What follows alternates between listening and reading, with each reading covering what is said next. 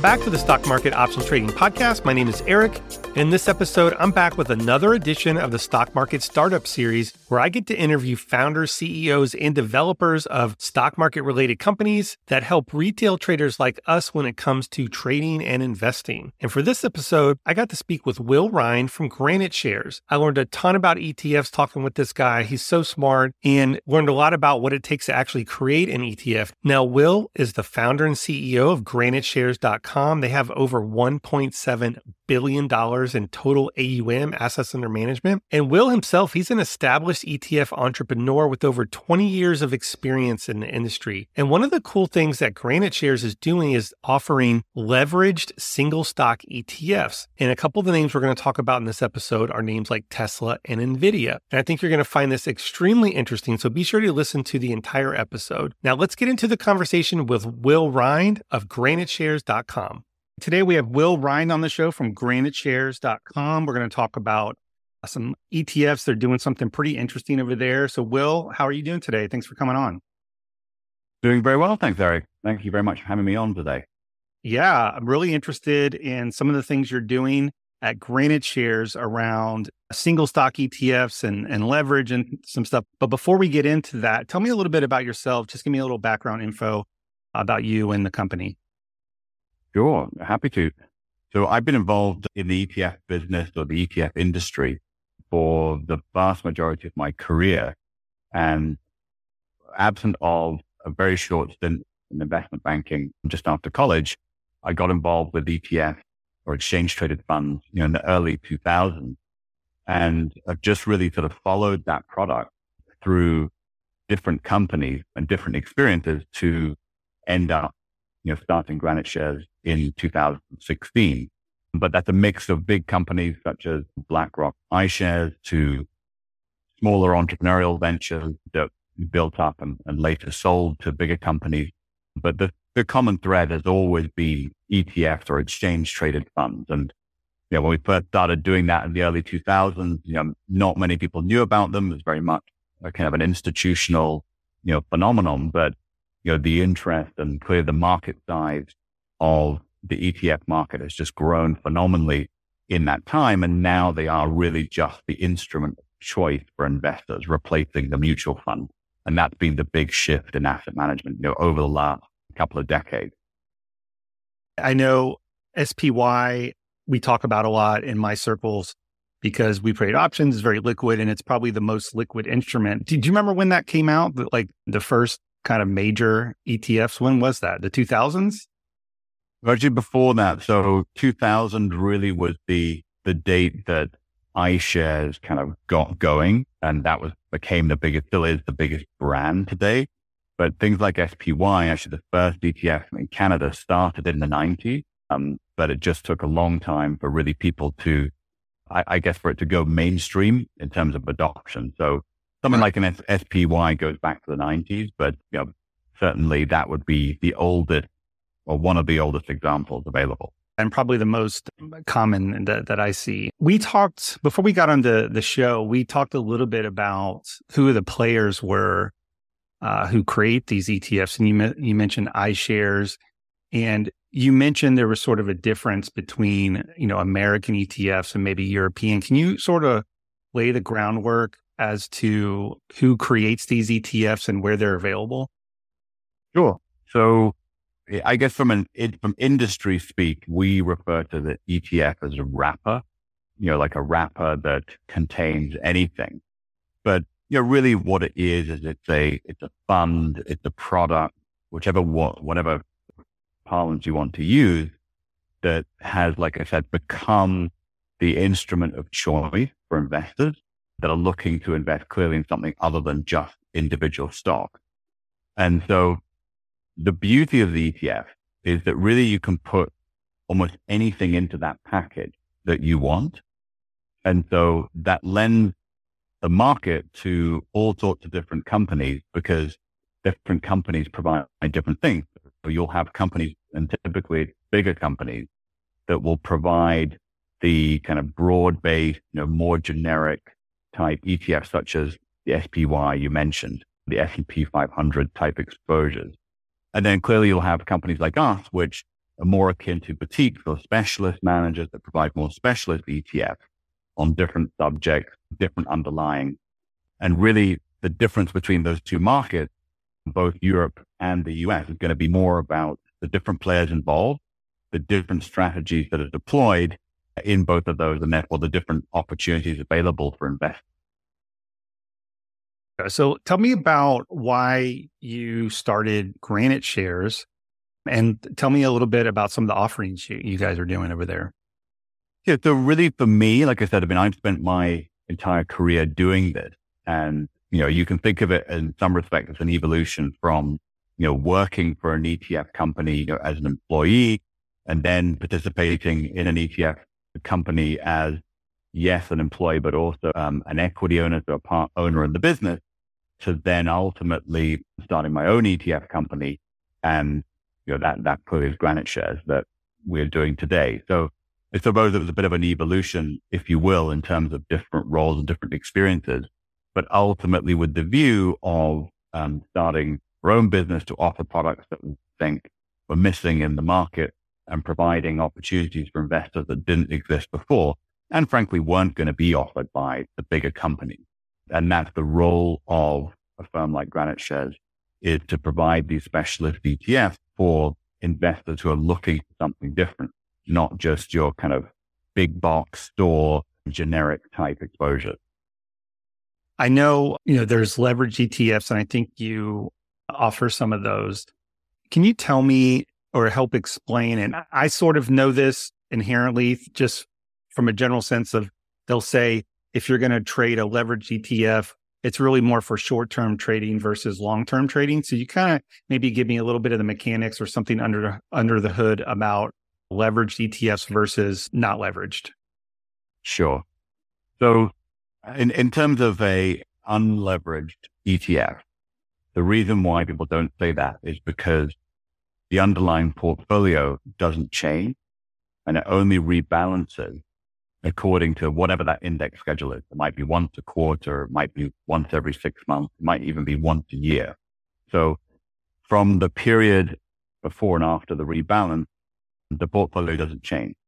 With leveraged ETF, portfolio changes every day because the fund rebalances every day.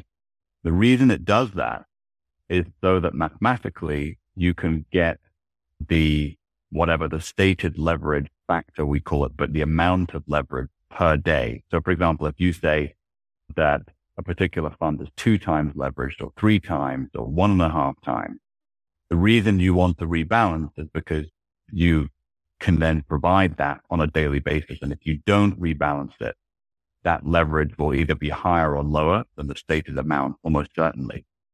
So the shorter term, the ramifications of doing that are that it's not a linear relationship between the underlying index and the performance of the fund, not necessarily. So if you hold it for a period of time, a long period of time, you might see a deviation between the price of the ETF and the underlying index. So for example, if ETF simply put was 2 times leveraged, and let's say you held it for a year, at the end of the year, the performance of the ETF might not necessarily be 2 times that of the underlying index. The reason for that is because it's changing every day, and therefore the profits, if you will, if the market goes up, are being reinvested at the end of each day, and then the leverage is calculated off of that reinvestment amount the day after. So it leads to a compounding effect, a compounding of returns, which either works for or against you, depending on the market condition. So if you're in a trending market, the market's trending up, for example, and you're 2 times levered or whatever the ETF leverage factor is, typically that means you'll outperform the linear leverage amount because of the compounding effect. Conversely, if you're trending downward, you'll underperform because again, you're compounding a negative. And then if it's in a choppy market where the market is just going up and down, up and down, up and down, again, that typically will lead to underperformance of the underlying because of the compounding effect. So we prefer to say to people that, these particular ETFs, because they're leveraged, if you're trading anything that has leverage, It just needs to be more actively monitored. So whether you're holding it for a few days or whether you're holding it for a month or whatever, if you hold it for a longer period of time, that's fine, providing that you're monitoring your portfolio closely, which you should be doing with any leveraged instrument. Right. That makes a lot of sense. So one of the things you guys are doing are single stock ETFs. And I think when I first heard this, I was trying to understand, okay, well, why would someone, and let's take Tesla, for example, why would someone buy a Tesla single stock ETF over the stock itself? So can you kind of enlighten us on the use case and kind of understanding about single stock ETFs? And it's super interesting. Yeah. So leveraged single stocks are kind of, as the name suggests, they're leverage on a single stock in an ETF wrapper. So you have prepackaged leverage. If you were to buy the Tesla stock, clearly that's an unleveraged investment in your brokerage account. So if you buy $1,000 worth of Tesla stock, you get $1,000 of exposure to that particular company. With a leveraged ETF, if it's 1.5 times leveraged, if it's 1.25 times leveraged, whatever the amount is, if you're buying $1,000 notional, you get $1,250 exposure to Tesla or $1,500 exposure to Tesla stock. But you do that just as easily as trading the stock itself because it's in an ETF wrapper. And the reason for leveraged ETFs on single stocks, it's just a new category of ETF. So leveraged ETFs have been around for some time, but they're typically up until this point taken the form of leverage on broad indexes. So leverage against the S&P 500 or an index like that. Also, they've been leveraged, or there are leveraged ETFs on commodities. And in the commodity markets, you can get both broad indexes and individual commodities. But up until really very recently, no one had ever done it on individual stocks. And clearly, individual stocks is one of the places that are most intuitive, arguably, to use leverage. And historically is where people have, deployed leverage into individual stocks. It's just like everything else with ETFs. ETFs typically just make the job a lot simpler and a lot easier. And the comparison really would be leveraging an individual stock in your brokerage account. So one, you would have to open up a margin account, in your stocks. You'd have to be permissioned for doing that, which not everybody would be. You have to then pay the margin rate, which now obviously is very expensive given where rates are. But even when rates were pretty much zero, the margin rates were up at 8-9% per annum just to borrow the money. So borrowing money, doing it is clunky. There's a margin term. You have to put collateral against that. And the reason why most people lose money with leverage is because the amount of collateral that they post through margin gets to a point where the position goes against them, can no longer fund it, and it closes out. With the ETF, there's no margin. You just buy and hold, so you don't have to post any margin on that. And then the other thing is that a lot of these leveraged single stock ETFs are short or inverse exposures. And that's just still something that even for vast majority of professional investors, they can't do that. And so having the tool in an ETF to go short or to take an inverse exposure against an individual stock, that's built something that is very, very new to the vast majority of people. So very difficult to do in a traditional brokerage account, especially. Gotcha. What are some of the stocks that you guys are creating these ETFs for? What are some of the ones you have available now? Yeah, so we have pretty good offering of different names, but as people might expect, hopefully there'd be names that not only people are very familiar with, but people actively trade in. So Tesla being the name that I think probably most people will be familiar with. So TSL is the ticker code of our leveraged Tesla single ETF. But we have exposure to Coinbase, which of course is a cryptocurrency proxy, exposure to Alibaba, to Meta, to NVIDIA. So companies like that are, really household names that people want to trade, but you can get leveraged exposure through ETF. Gotcha. A lot of the big stocks had done these reverse splits a while back. I remember when Amazon and Google were like $3,000 a share. And one of the things that was being offered in various brokerages. I never really participated, but I would see things about fractional shares, someone who couldn't buy a single share of Amazon, but they could buy $30 worth. How does the price of the ETF compare to the stock, or are they just completely separate? And for example, I sometimes trade leveraged ETFs with the S&P 500. I'll trade SSO or SDS. And then for the Qs, there's TQQQ, which is a triple, and SQQQ, which is a triple inverse. So there are times that I trade those for very short term stuff, and they really have nothing. I don't think there's a relation, especially the inverse, right? Because as stocks go up, the inverse goes down and they end up having to reverse split or whatever. For these types of stocks, are the prices because I haven't looked them up, are the prices of the ETFs tend to be less than the stock itself, or is there any sort of correlation? How does that work? There's almost zero correlation. That's much more about this of listing an ETF than anything else. So very simply, ETFs, when they go through a listing process, that the amount of seed capital that you need for the ETF is around $1 million per fund. And obviously you can put as much as you want in there, but typically the minimum amount is roughly about $1 million. And so typically people then have what they call creation baskets, which is a amount of shares that are needed to create new shares with the fund. And so those historically were around 50,000 shares per basket. Now those are a little bit lower, so you can see ones that say 10,000. But normally the math is typically around a $20 stock price. And the $20 stock price is this sort of, it's definitely not scientific. It's much more of an art than a science. But I think it's a number that people have coalesced around because it's, not too high, that people are put off by. It's not too low, that, it will, have to be reverse split or anything if the market goes down, but yet corresponds to multiply that by the number of shares in the basket. And if you have a couple of baskets, you get to, your sort of minimum seed capital amount. So it's much more kind of around that than anything else. Gotcha. And, I'm really new to some of these concepts about, how these work behind the scenes. So are you saying as the ETF creator, you have to own a certain amount of those shares of the stock itself so that you can create the ETF off of that? Is that what I'm hearing?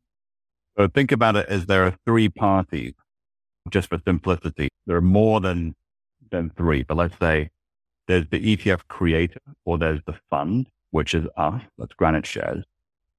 There's the customer, who's clearly the investor at the end. And then in the middle, there's the stock exchange or the stock market. And so we list the fund on the stock exchange.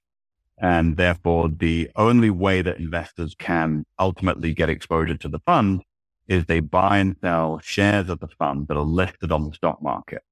And how those shares, or how the investor's money makes its way into the fund ultimately, or comes out of the fund and back into their account, that's through the process that there are market makers that make prices on the stock or on the ETF shares on the stock exchange.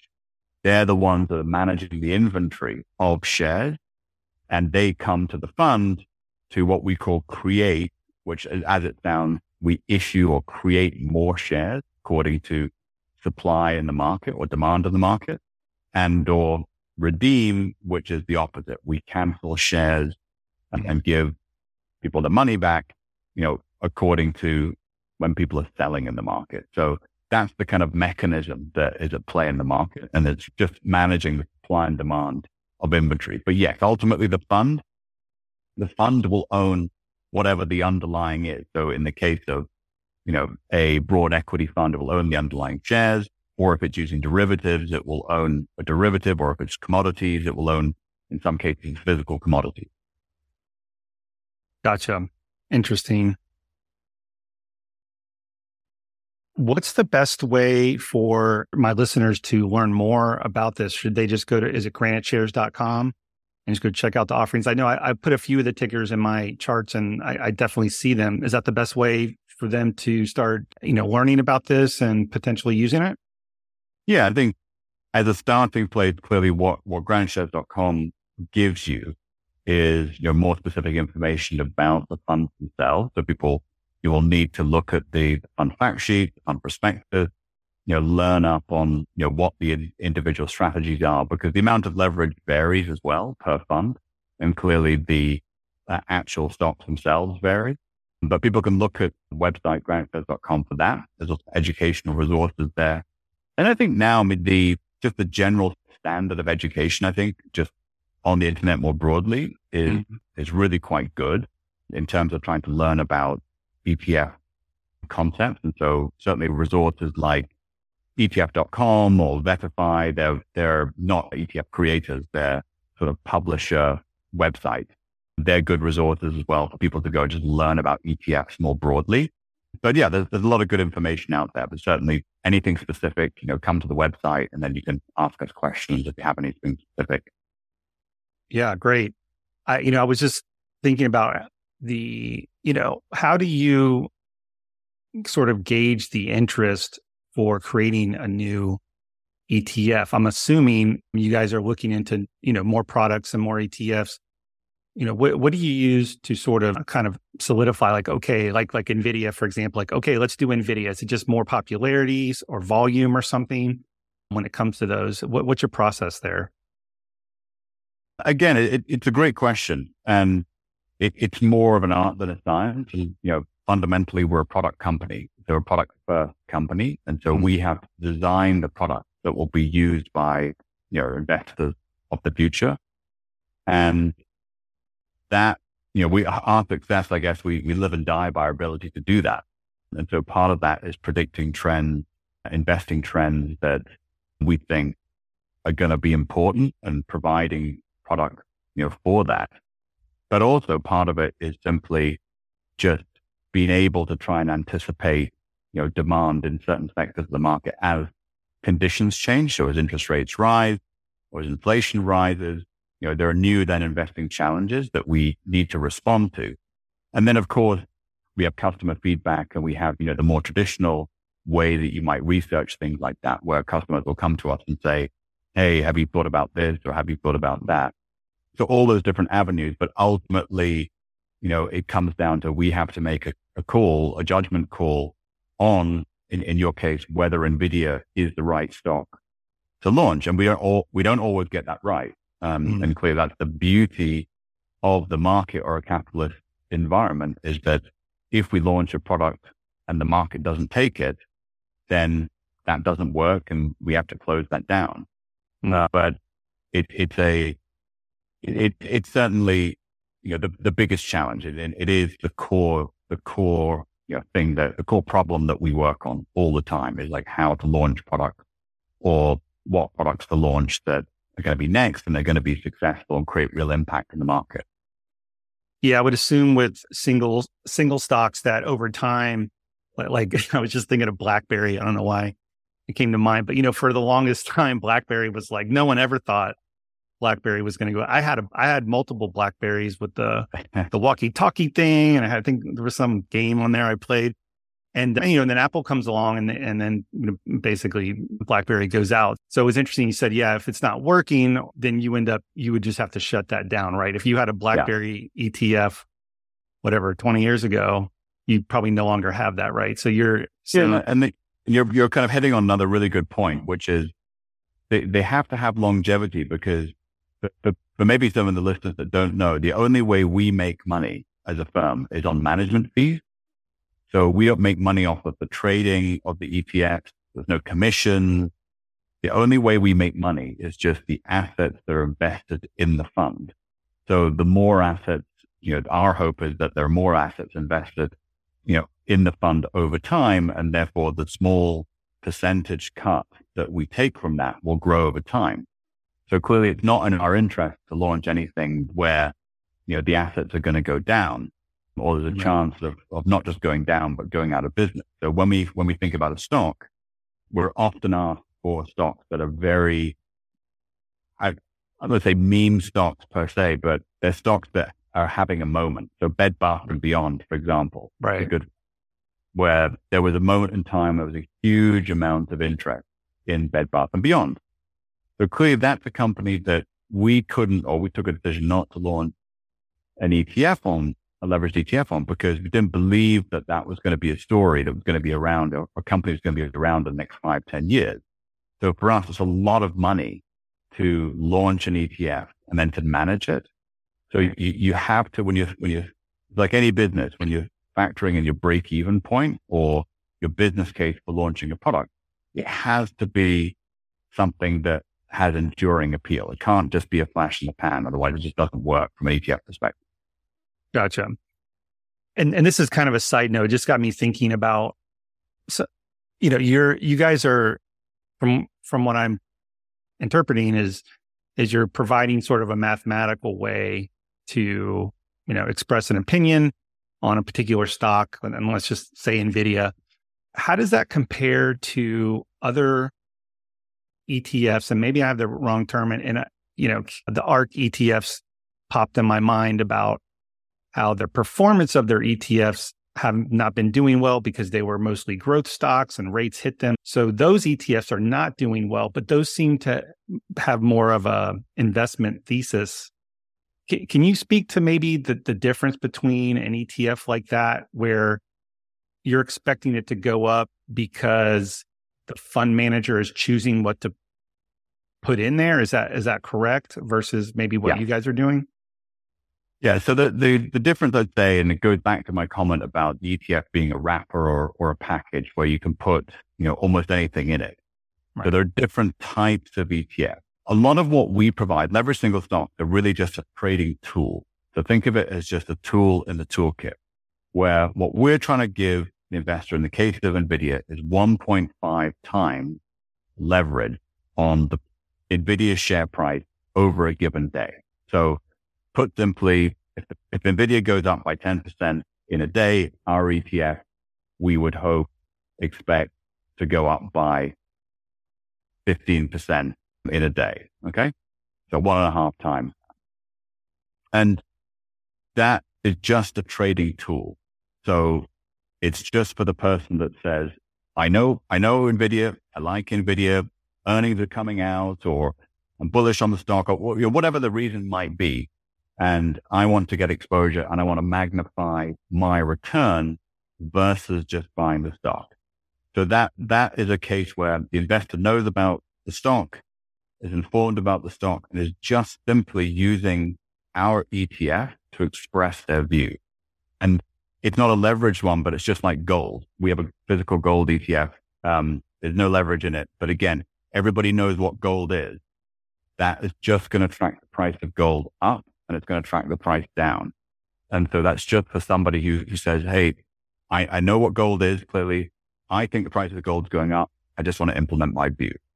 What something like ARK is, that's a strategy. It's not a tool in the toolkit. That's a strategy whereby it's actively managed. So you're taking one person's view, i.e. the fund manager, you're relying on their strategy, their expertise, their vision to make you money. And that's just it's a success or failure. It's binary kind of at that point, because your ability to make money is purely determined by their ability to pick the right companies or hold the right companies at the right time.